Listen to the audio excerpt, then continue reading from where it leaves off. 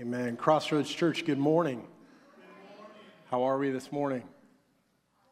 Everybody's awake? That's good. Well, I remember the year was about 1985, and I was about 10 years old, and I remember getting a set of pajamas for Christmas. And every 10-year-old boy wants a set of pajamas for Christmas.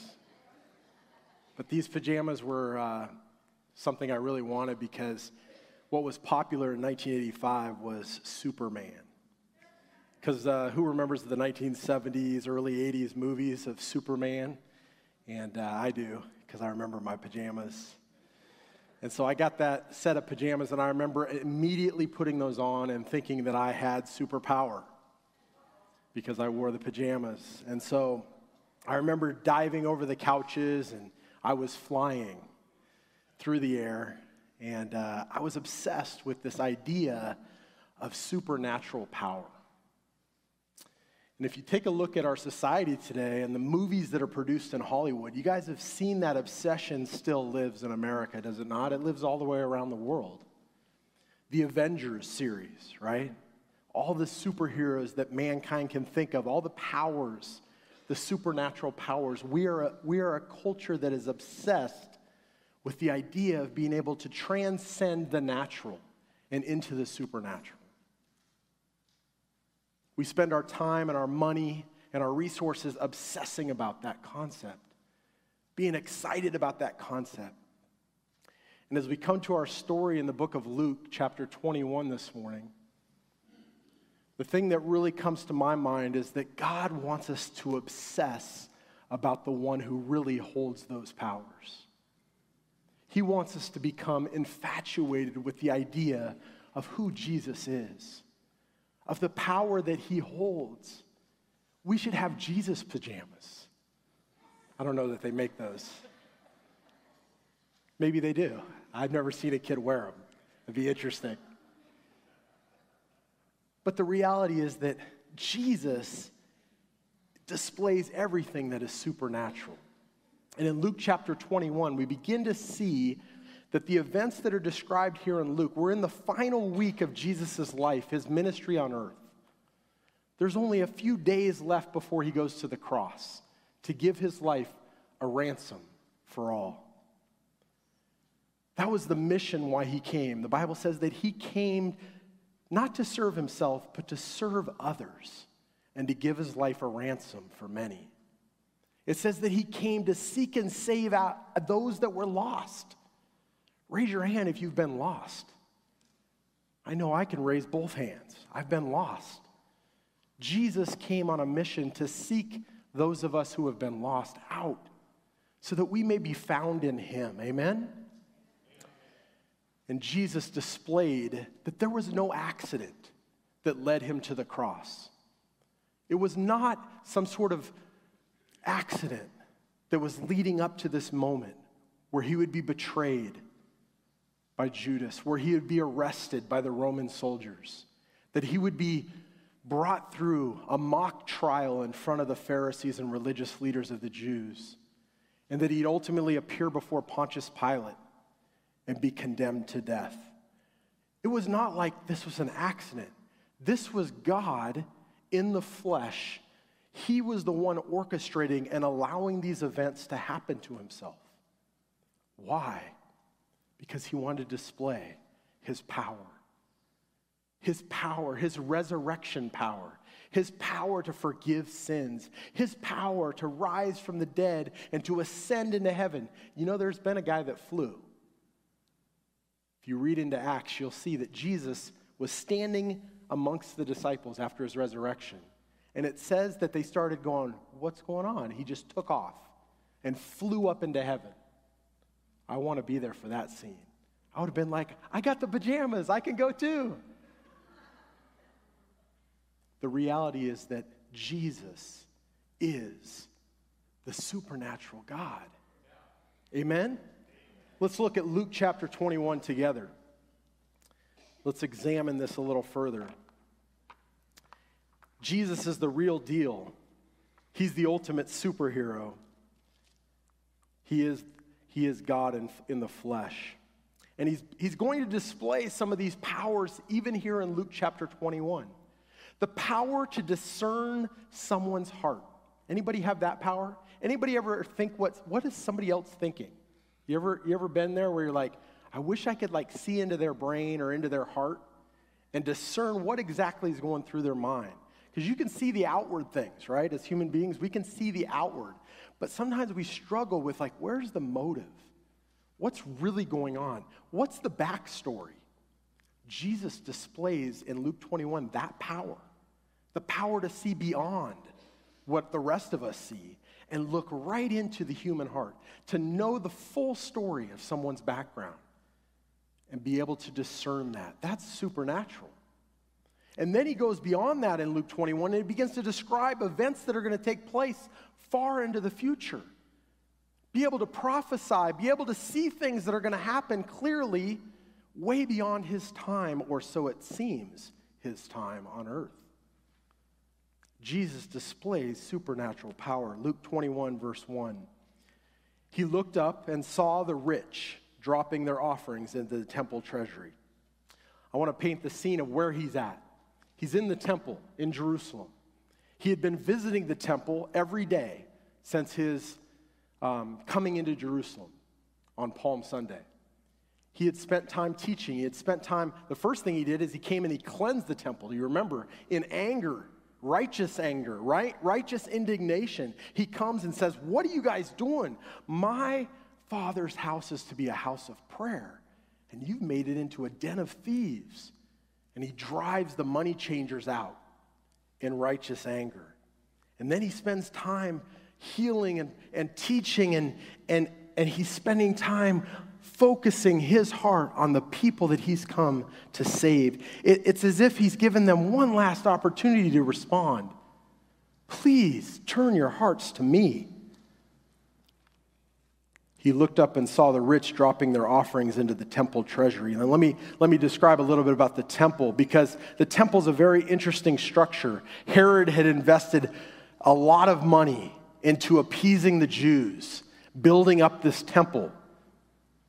And he had poured a lot of money into it, and the temple kind of had these layers to it. There was the court of Gentiles. In other words, there was a place outside the temple walls where there was about a 3-foot high fence. And if you were a Gentile, someone who was not a Jew, you had to stop there. It was in 3 different languages written on the gates that entered that area. If you were not a Jew and you entered this area, you just signed your own death warrant. We have the right to kill you. You're forbidden to enter unless you're a Jew. And then you could enter, if you got past that because you're a Jew, you could enter. And inside the first little courtyard was called the Court of Women. And it's in that Court of Women that this scene takes place. This is where women were allowed to go, but they could go no further, because further than that was just the Court of Men. And then you had the Court of Levites, then you had the Court of Priests, and then in the inner sanctuary you had only the high priest could enter one time a year, on Yom Kippur, the Day of Atonement, and he could sprinkle the blood of the sacrificed lamb onto the altar as a way to say, God, will you cover our sins for one more year? And so the temple was kind of this structure where unless you had the right credentials, you couldn't enter very far. And yet it was interesting because the offering, the place to drop your offering, was right there in the Court of Women. They still wanted women to give. They still wanted women to be able to contribute, so they're like, well, we better put the offering out here where the women can come and give their offering as well. And it's there that it says that Jesus was kind of standing opposite this place where the offerings were given in the Court of Women. And he's watching, he's just observing. I think he's discerning, where are these offerings truly coming from these people? These people who call my name, who with their lips they honor me. But everything that I'm discerning is their hearts are just so far from me. And he began to just watch, and his disciples were probably like, why is he hanging out in the Court of Women? Let's go in where the cool guys are, and let's go into the Court of Men, the Court of Gentlemen. Let's get away from these women and Gentiles. But they hang out because Jesus is in charge, and so they're with him. And verse 2, he also saw a poor widow dropping in 2 tiny coins. Now, these coins were lepta or lepton, the singular. Lepta were multiple coins. They were Greek copper coins, and they were worth 1/100th of a drachma. A drachma was a silver Greek coin. So these were copper being cheaper than silver. Silver, the drachma, was about 90% of a denarii, and a denarii was a day's wages. So for today's money, it would be like she dropped in 2 quarters into the offering plate. About like 2 quarters. If you consider a day's wage being about $100, right? And 1/100th of that is only $1. She dropped in a few coins. So in terms of like supporting the temple and all the things that it was made of and all the material costs that went into it and the priests that had to serve there and they had to earn a living and all the things. I mean, this seemed to be like minute for actually meaning anything. Especially to the disciples who saw this. I'm sure they're like, they had seen a lot bigger gifts come through. In verse 3, Jesus says, I tell you the truth, he said, this poor widow has put in more than all of them. That had to be shocking to the disciples. They're like, all right, can you see clearly, Jesus? Because she just dropped in like 2 little copper coins. She dropped in 50 cents. I've seen like hundreds of dollars come in today. Why are you saying that? That doesn't make any sense, Jesus. You need to explain. Verse 4, he does. For all these people have put in gifts out of their surplus, but she, out of her poverty, has put in all she had to live on. All she had to live on. The widow's mite doesn't represent the least that we can give, but the most, our very all. Jesus isn't concerned with how much money comes into the offering plate. He's concerned with where that is coming from in terms of a sacrifice in our own lives. You know, it's not just the portion that we give, it's the proportion. You guys understand that?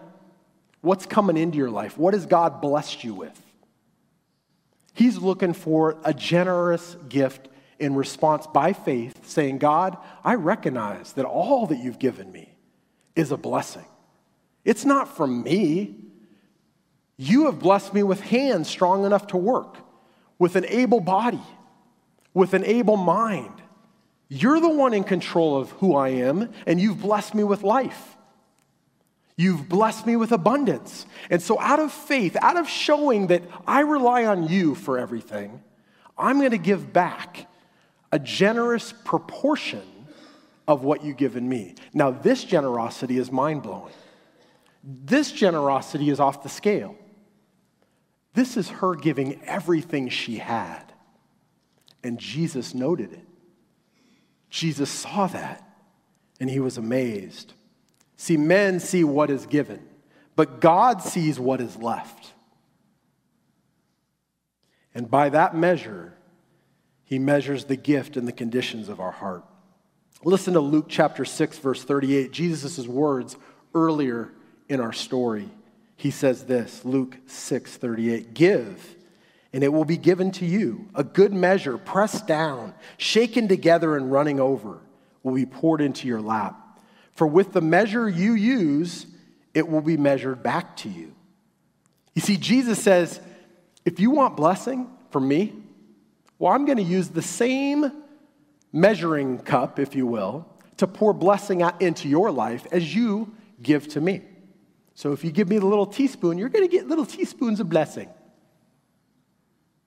Why would we just want teaspoons of blessings when we could have pools worth of blessing coming from our God? Anybody want a pool full of blessing coming down from God, from heaven, from the all-powerful one? I do. Amen? But yet we withhold. We go, well, things are tight right now. I got to pay my SMUD bill. PG&E is really rough. They're burning down California. What's going on? And we start obsessing about all the things where we feel like we're running short. Do you see an obsession about paying all our bills here from this widow? Or do you see an obsession to realize who can really take care of my life? It's the all-powerful, supernatural one. and I'm going to trust him. I'm going to give him my all. 2 Corinthians chapter 8 instructs the church on how to give. Paul's writing to the church in Corinth, and he says this, "And now, brothers and sisters, we want you to know about the grace that God has given the Macedonian churches." Those are the churches in Thessalonica, in Galatia, in some of the areas in what is modern-day Greece. In the midst of a very severe trial, it wasn't like their lives were easy. They were going through a tough time. Their overflowing joy and their extreme poverty welled up in rich generosity. For I testify that they gave as much as they were able, and even beyond their ability. He's commending those churches' generosity, and he's challenging the church in Corinth to match that, to be as generous as what he had seen in Macedonia. Entirely on their own, they urgently pleaded with us for the privilege of sharing in this service to the Lord's people, and they exceeded our expectations. They gave themselves first of all to the Lord, and then, by the will of God, also to us. You see, their hearts were saying, we need to give to God, and we want to support you, Paul, as well, your ministry. You're a missionary. And that sets an example for the church to follow. We are to give first of all to the Lord, and then we are to give generously to those that are doing the Lord's work. To support the things in our world that are blessing God's heart. My wife and I, when we got married, we made a decision. We're going to give. I was a college student. I was broke. My wife was working full time. She was the breadwinner at the time. We didn't have a lot of extra. As a matter of fact, there was one time where we didn't buy a Max Pass, which is like the light rail pass up in Portland, because we didn't have enough money. It was like, I forget, $60, $80, something like that. We were just so tight. But we had made a commitment. We're going to give to God. And the one time my wife gets searched on the Max, riding down into downtown, was the one time that I said, we just can't buy the pass. Sorry, babe. Like, how many times have they searched you? Never. Right? Never. Oh, well, then this thing's a farce. Like, they'll never. Sure enough, the cop comes up, and I hear all about it when she gets home that day. But because I guess she winked at him or something, she got off. But I ran down, and we had to buy the pass, and we didn't eat groceries. But then God provided groceries into our lives. I can't even explain how awesome God is. But the reality is that when we commit to give to him, he takes care of us. Does he not? 2 Corinthians chapter 9, verse 6. Remember this. Paul continues writing to the church in Corinth in this letter.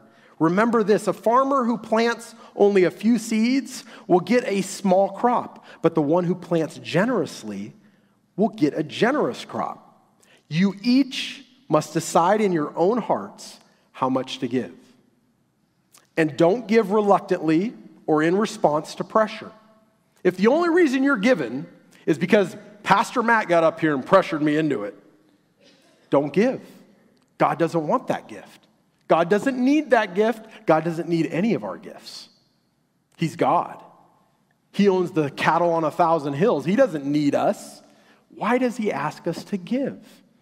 Why would a God who's rich ask us, who are seemingly poor, to give to him and to give to his kingdom? It's for our sake. It's not for his. It's for our sake. He knows us. He knows how easy we can stray from a dependence and an affection of him. And he wants us to understand that when we give to him, we are by faith placing our trust in him to provide for all our needs. That's what it's all about. It's for us. He's a good, good father, and he knows that we need to depend on him. He says, for where your treasure is, there your heart will be also. He knows us, and that leads to our first principle. When it comes to generosity and giving, Jesus is not impressed by the size of our gift, but rather the measure of our faith. Amen? He's not impressed by the size of our gift. There's no gift that can impress God. The streets of heaven are made from gold. I don't think we're going to impress him with our gift. But at the same time, he's looking for the measure of our faith. And yes, the proportion of our gift to what's left over determines the measure of our faith. If I give 1 penny and $500,000 is left over, there's no faith in that. There's no faith in that. Come on. But if I give $5 and I have 5 left over to live on, there's a lot of faith in that. There's a huge measure of faith in that. I would have every excuse, humanly speaking, to go, I can't give this month. I only got $10. Good luck. I should be panhandling. But instead, this widow, who all she had to live on was a few cents, was willing to put it all on the offering in the temple. And Jesus saw it. And Jesus commends it because of the measure of the faith that he has that day. Verse 5, as some were talking about the temple complex, how it was adorned with beautiful stones and gifts dedicated to God. See, it's almost like they missed the point of what Jesus just said. Jesus, I mean, this temple's amazing. Look at all these stones. That must cost like $1 million to put that there. That little ornate little thing that, oh, beautiful. Look at it. Oh, man. The widow, she didn't pay for all of this. What you just described, that didn't get us to the point where we're at with this beautiful complex that we have to worship our God. They were impressed with the temple and how beautiful it was decorated and dedicated over to God. And Jesus responds, he said, these things that you see, the days will come when not one stone will be left on another that will not be thrown down. That must have been a shock to the Jewish people. Jesus was talking about the center of their worship.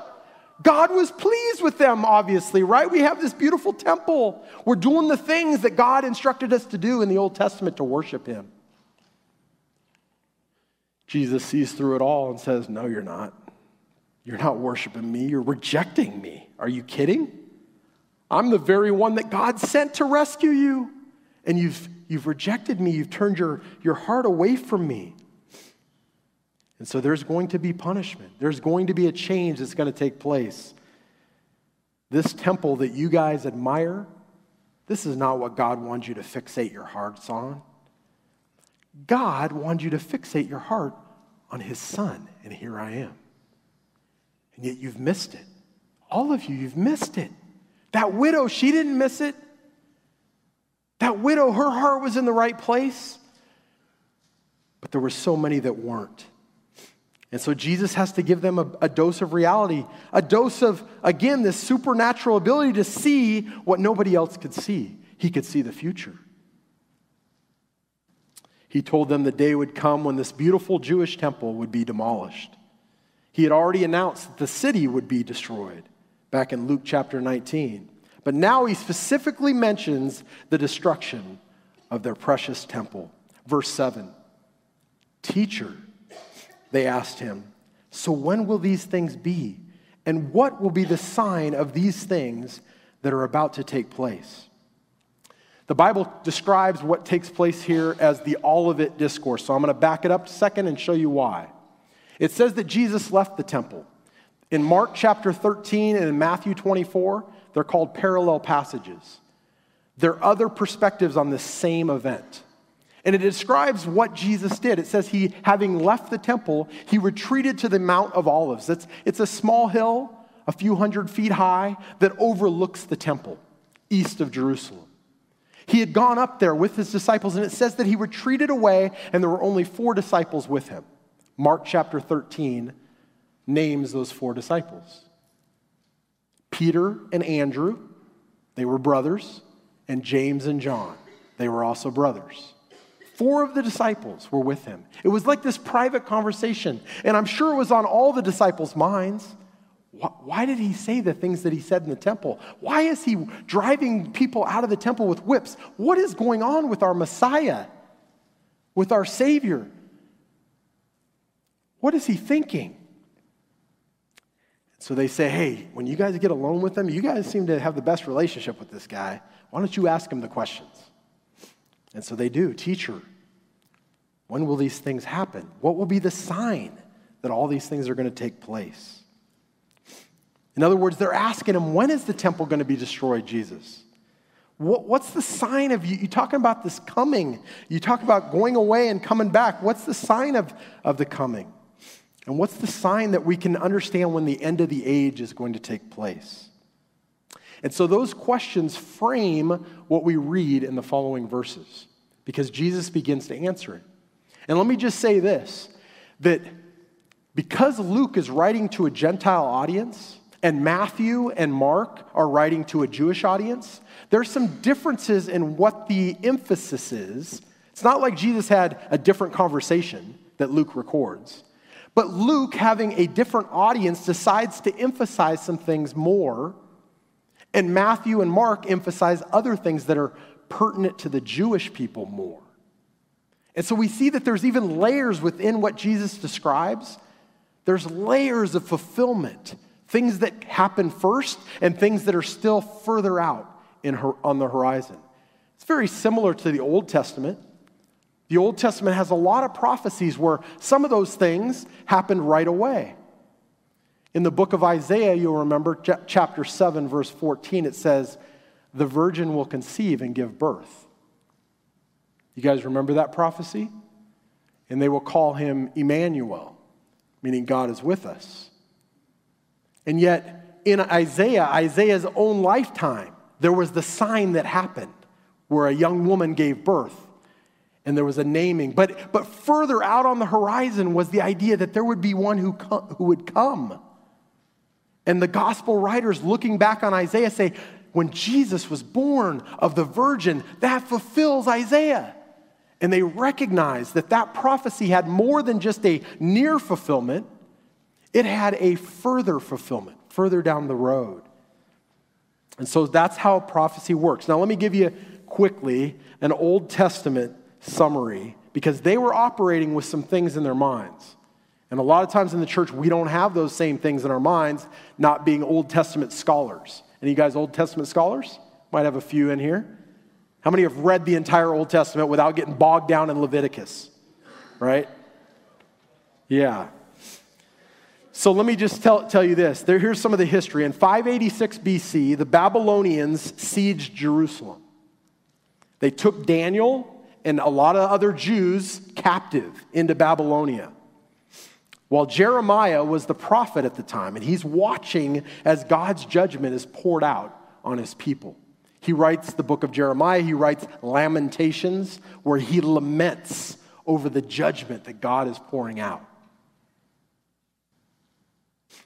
Let's read a little section of Jeremiah, chapter 29. This is what the disciples would have had in their minds. Starting at verse 10, Jeremiah 29, 10 through 14. This is what the Lord says. When 70 years are completed for Babylon, I will come to you and fulfill my good promise to bring you back to this place. Jeremiah is writing a prophecy. 70 years you're going to be in Babylon. But after 70 years, I'm going to bring you back into the land. I'm going to be faithful to not completely wipe you out, but to bring you back, to bring back a remnant, to fulfill my promises to Abraham, Isaac, Jacob, David, all the covenant promises that God had given his people, the Jews. Verse 11, for I know the plans I have for you, declares the Lord, plans to prosper you and not to harm you, plans to give you hope and a future. Then you will call on me and come and pray to me, and I will listen to you. You will seek me and find me when you seek me with all of your heart. I will be found by you, declares the Lord, and will bring you back from captivity. I will gather you from all the nations and places where I have banished you, declares the Lord, and will bring you back to the place from which I carried you into exile. Sure enough, we read in history that in 516 BC, there's a remnant that comes back into the city. God is faithful to his promise. Under King Cyrus, you can read about it in Ezra chapter 1, verses 1 through 4. And later, King Darius, they were Persian kings, that the people were still under the influence. The Babylonian Empire had fallen, and now the Medes and the Persians had risen into power. But the Jews found favor in King Cyrus and King Darius's eyes. And you can read about it in the book of Ezra, chapter 1, Ezra, chapter 6. And they're given permission to go back in and rebuild the temple in Jerusalem. To restore and rebuild the Jerusalem. And then we need to understand Daniel chapter 9 real quick. Daniel chapter 9, verses 24 through 27. Daniel, who was carried away from his homeland into Babylon, gets a vision from God. And he writes these words, 70 weeks are decreed about your people and your holy city, to bring the rebellion to an end, to put a stop to sin. In other words, for sin to be dealt with, to wipe away iniquity, to bring in everlasting righteousness, to seal up vision and prophecy, and to anoint the most holy place. Know and understand this, from the issuing of the decree to restore and rebuild Jerusalem, that decree was given by King Artaxerxes in Nehemiah chapter 2. And that happened about 450 BC. From the time that you're given permission to go in, you remember in Nehemiah, what was he given permission to do by King Artaxerxes? He was given permission to go in and restore the walls around the city, to rebuild the infrastructure of Jerusalem. Daniel says, from that time until Messiah the Prince, who's that? That's Jesus, will be 7 weeks and 62 weeks. 7 weeks and 62 weeks. Weeks in that day were another way to say years. It'll be 69 sets of sevens worth of years. How many years is that? Any mathematicians in here? 69 times 7?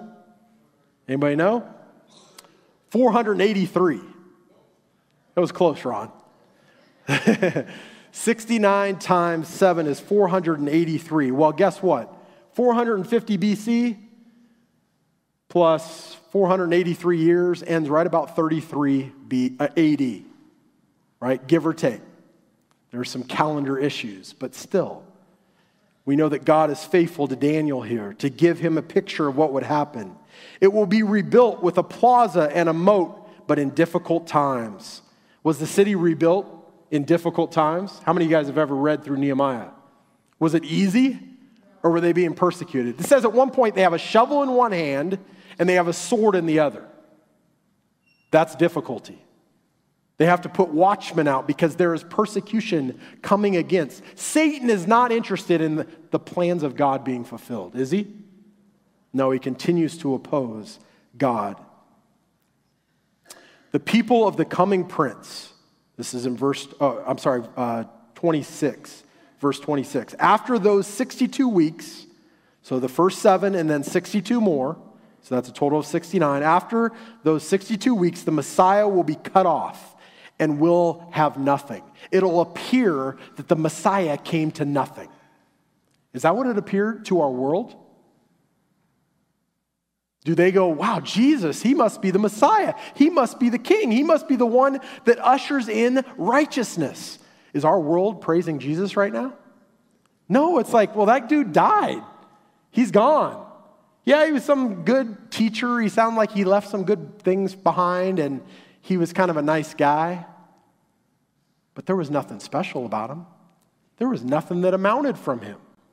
And yet, right here in this audience sits evidence of Jesus and the power that he has. Because what are we all doing here right now on a Sunday morning? We're worshiping this Jesus. He didn't have nothing. It appeared as if he had nothing. It'll appear as he came to naught. The people of the coming prince, who's that? The coming prince. Who's the prince of this world right now? Who has the authority of this world? Who is moving and shaking in this world behind the scenes? It's Satan. The people of the coming prince, Satan, will destroy the city and the sanctuary. Satan was the author of what happened in 70 AD. He was the one moving in the world to destroy God's people, to scatter them among the nations, to take away the promises that God had given to them. He's always at work trying to kill, steal, and destroy. Rome was destroyed in 70 AD by Titus. You can read about it. It's in all the history books. They came and besieged the city. They starved them out. They built a wall around their wall, and they wouldn't allow anybody past their wall. Well, guess what? When your resources start to run out, you start to starve in the city. Because all of their farmland where they got their produce was outside the walls of the city. They had to farm the land and bring it in, or else they starved. The Romans knew that. They were like, we'll just build a wall around their wall. They'll never get past our wall, and we'll starve them out. Josephus records that a woman would eat her own child, would cut them up and eat them because they were starving so bad. You can imagine the desperation in 70 AD. Why did this come upon the Jews? Why did this come upon Jerusalem? It was because of what Jesus says here. They rejected the Messiah. The, or his, is another proper translation of the word here. This is in verse 26 of Daniel. His, meaning Satan's end, will come with a flood. And until the end, there will be war and desolations are decreed. He, speaking of Satan through the Antichrist, or the false Messiah, will make a firm covenant with many for 1 week. But in the middle of the week, he will put a stop to sacrifice and offering. And the abomination of desolation will be on the wing of the temple until the decreed destruction is poured out on the desolator. Daniel wrote these words hundreds of years before Jesus speaks. And now Jesus is about to explain how this is all going to come about. Read with me. We're back in Luke chapter 21, verse 8. Then he said, watch out that you are not deceived. For many will come in my name, saying, I am he, and the time is near. Don't follow them. When you hear of wars and rebellions, don't be alarmed. Indeed, those things must take place first, but the end won't come right away. What did Jesus just say? The end is not going to come immediately. He's speaking in 33 AD, 30 AD, somewhere in that range. And he's saying the end is not going to happen right away. There's going to be a long period of time, guys, in which there's going to be wars and rumors of wars, and there's going to be pestilence and problems and turmoil all over the world. There's going to be false religions that are brought into play. People claiming to be from God. Have we seen that throughout the last 2,000 years? Have we seen the abundance of false religions emerge in this world? We absolutely have. Then it says in verse 10, nation will be raised up against nation and kingdom against kingdom. There will be violent earthquakes and famines and plagues in various places. And there will be terrifying sights and great signs from heaven. He goes, guys, I'm going to tell you how it's all going to end. Here's the signs you're going to see. You're going to see signs. He doesn't give us a specific sign, but he said there's going to be signs in the heavens. The earth is going to cry out. Do you realize that the earth is crying out for its redemption? The Bible tells us that it wants to be made new. It's going to have earthquakes and pestilence and disease and famine and all kinds of problems. How many hurricanes have we had this season? A lot. Is God surprised? No. He says the earth is going to cry out with all kinds of issues. Whether global warming is real or not, it doesn't matter. It's all coming to a culmination. This world is not our forever home. There's going to be a new heaven and a new earth. And it's coming no matter what humans do. Whether we buy Teslas or not, it's going to come. Now, don't get me wrong. I'm not saying just go throw all your litter outside, right? We are to be stewards of this planet as well. We are given responsibility as God's people to set an example of what stewardship looks like. But we should not be obsessed with trying to maintain this world. There will be violent earthquakes, famines, plagues, terrifying sights and great signs. But before all these things, Jesus just shifts. Before all these things, let me go back. Let me tell you kind of what you're looking for. You just asked that question about what's going to happen to the temple. Let me tell you. Before all these things, they will lay their hands on you and persecute you. Did that happen with the disciples after Jesus left, gave his Holy Spirit on Pentecost, and said, be my witnesses in Jerusalem, Judea, Samaria and to the ends of the earth. Were they persecuted? Have you read the book of Acts? Have you heard Paul's testimony? He was beaten, flogged, stoned, left for dead. The guy was persecuted. He was persecuting other Christians before that. His own testimony says, I was the worst of all. I was chasing down people who were following the way. Another type of Christians. They will hand you over to the synagogues and prisons, and you will be brought before kings and governors because of my name. Read in the book of Acts. He was brought before King Festus and Felix, and ultimately he was brought to Caesar in Rome. Paul was. Verse 13, it will lead to an opportunity for you to witness. Was Paul able to be a witness?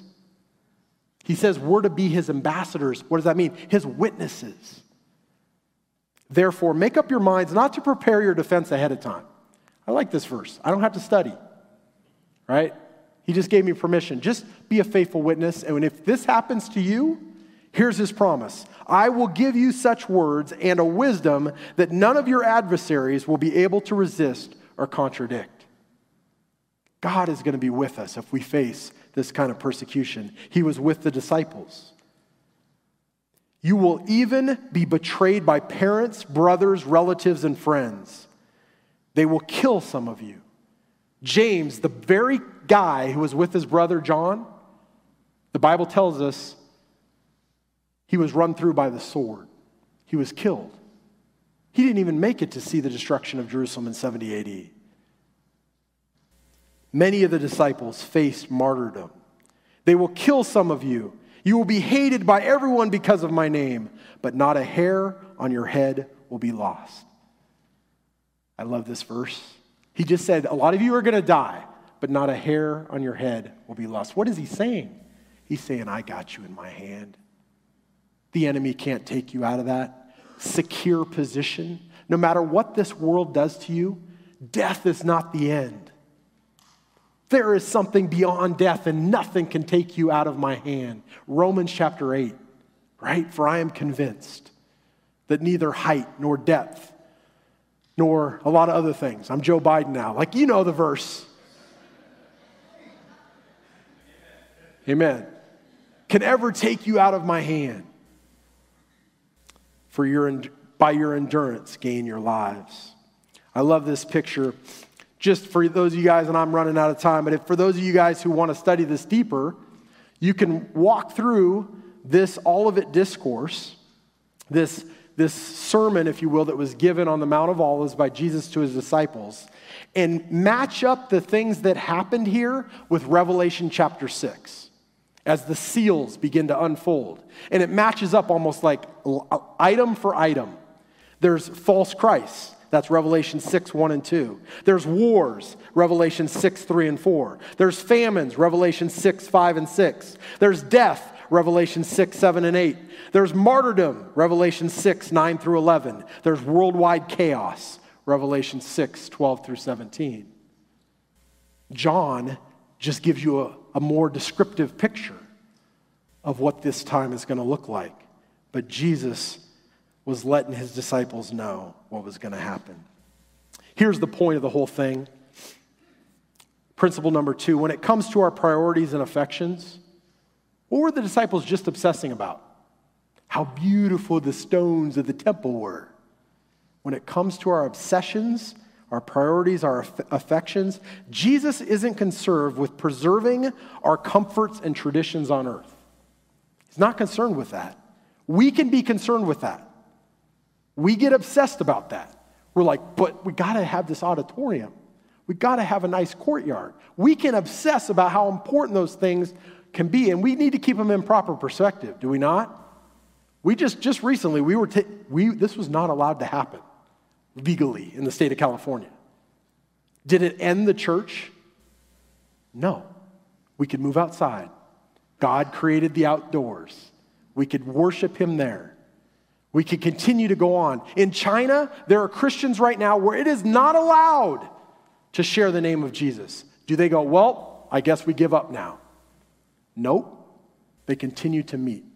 They defy their king the communist government of China, and they continue to gather as God's people. Why? Because God said, you need to gather as my people. And they continue to declare the praises of him who called us out of darkness into his marvelous light. And it cost many of them their lives. Jesus isn't concerned with preserving our comforts and traditions on earth, but rather increasing our devotion to him and to his eternal purposes. That's what he's really concerned with. Are you devoted to him? Are you devoted to seek first the kingdom of God and his righteousness? Are you laying up your treasures in heaven? Verse 20. Why does it take so long to get through this passage? Verse 20. When you see Jerusalem surrounded by armies, then recognize that its desolation has come near. When did that happen? It happened in 67 AD. And by 70 AD, the city was taken. When you see Jerusalem surrounded by armies, then recognize that its desolation has come near. But when is it going to happen in the future? Because if you read Matthew 24 and Mark 13, Jesus seems to be talking about a distant reality. Not just what happened in 70 AD. That was the near reality. Luke focuses there because his audience is in large part Gentile. And they would know, oh yeah, what happened in 70 AD? I remember that happened. Remember when Titus sacked Jerusalem? Jesus spoke about that? Well, yes, that was one of the fulfillments, and Luke focuses there, but there's going to be another day where Jerusalem is surrounded by the armies of the world. It's a day still in the future, a day where God has gathered his people back together, he has given them a nation again, and there will become a day, they're already not popular. Have you noticed that? How many friends do they have in the Middle East? 0. They don't have friends in the Middle East. Everybody surrounding them hates them. Iran says, we want to just blow them into the sea. They've declared it like in the UN. They say, we want to just kill them. It says they'll be hated by all nations. The reality is there is a future fulfillment as well. But in this one that Luke is focused on, verse 21, then those in Judea must flee to the mountains. Those inside the city must leave it. And those who are in the country must not enter it, because these are days of vengeance to fulfill all things that are written. Woe to pregnant women and nursing mothers in those days, for there will be great distress in the land and wrath against this people. They will fall by the edge of the sword and be led captive into all the nations. And Jerusalem will be trampled by the Gentiles until the times of the Gentiles are fulfilled. Jesus said there is going to be a time of the Gentiles. Where do we live right now? We live in the times of the Gentiles. Do you realize that? Ever since Jerusalem was destroyed in 70 AD, Jesus himself, Paul writes in Romans chapter 11 that there's going to be an opportunity for the Gentiles to be brought into the kingdom. Aren't you glad? That's what we call the church age. That's what we call this parenthetical period of time that exists between the focus on the Jewish nation back when Jesus came and this time where, again, there's going to be a focus around the Jewish nation. And we're getting close. How do I know that? Because there is a Jewish nation again. 1948, the Jewish nation began again. And God has been gathering his elect, his people, the Jews, back to the land ever since. We're living at the end of the time of the Gentiles, but we're still in it. God's grace still exists. Why doesn't he just finish it? What's taking him so long? Peter answers that question. He says he's not being slow concerning his promise, but he's being patient, wanting all men to come to repentance and a knowledge of the truth. Only God knows when every last heart has been closed off. Do you remember the days of Noah? What happened in the days of Noah? Every last heart was closed off. It says that only Noah and his family got on that ark. Was the invitation out there by Noah for 100 years where he's building the ark? Come with us. God's going to destroy the world. Come, get on the ark. Yes, the invitation was out there. How many responded? 0. They got on the ark. God closed the door. And then wrath fell from heaven. Do you know that there's going to be another Act 2 where that takes place? Are we supposed to cheer that the world gets that? No. We're supposed to have the heart of Jesus. What was the heart of Jesus? He's pleading with people, get on board. Please. I love you. I don't want you to have to suffer the wrath of God for your sins. I have provided salvation through my blood and through my death on the cross. We come to the close of our passage. Many of you guys are like, thank goodness. Then there will be signs in the sun, moon, and stars, and there will be anguish on the earth among nations, bewildered by the roaring sea and waves. People will faint from fear and expectation of the things that are coming on the world, because the celestial powers will be shaken. In other words, the world and everything around the world, the space, things are going to be falling onto the earth. It's going to be horrific as this earth starts to come apart. Then they will see the Son of Man coming in a cloud with power and great glory. Is Jesus coming again? He just said he's coming again. But when these things begin to take place, stand up, lift up your heads, because your redemption is near. What's the third principle? It's this. When it comes to our fears and our uncertainties, Jesus wants us to know that he's in control and that he's coming for his bride. He doesn't want us to fret, to worry, to be obsessed about, oh no, it's going to raise 3 more degrees in the next 50 years. No, that isn't where he wants us to obsess, to freak out about. No, he wants our hearts focused on our mission. What's our mission? To be ambassadors for Jesus Christ. Have you been an ambassador this week? Have you shared with anyone? Have you told anyone the hope that you have in Christ? That's my challenge. Don't worry. Lift up your eyes to heaven. Pray to your loving Father and trust your life to him who holds you in his hands. Let's pray. Heavenly Father, God, I just thank you for this word this morning. God, it's a lot. It's a lot to take in.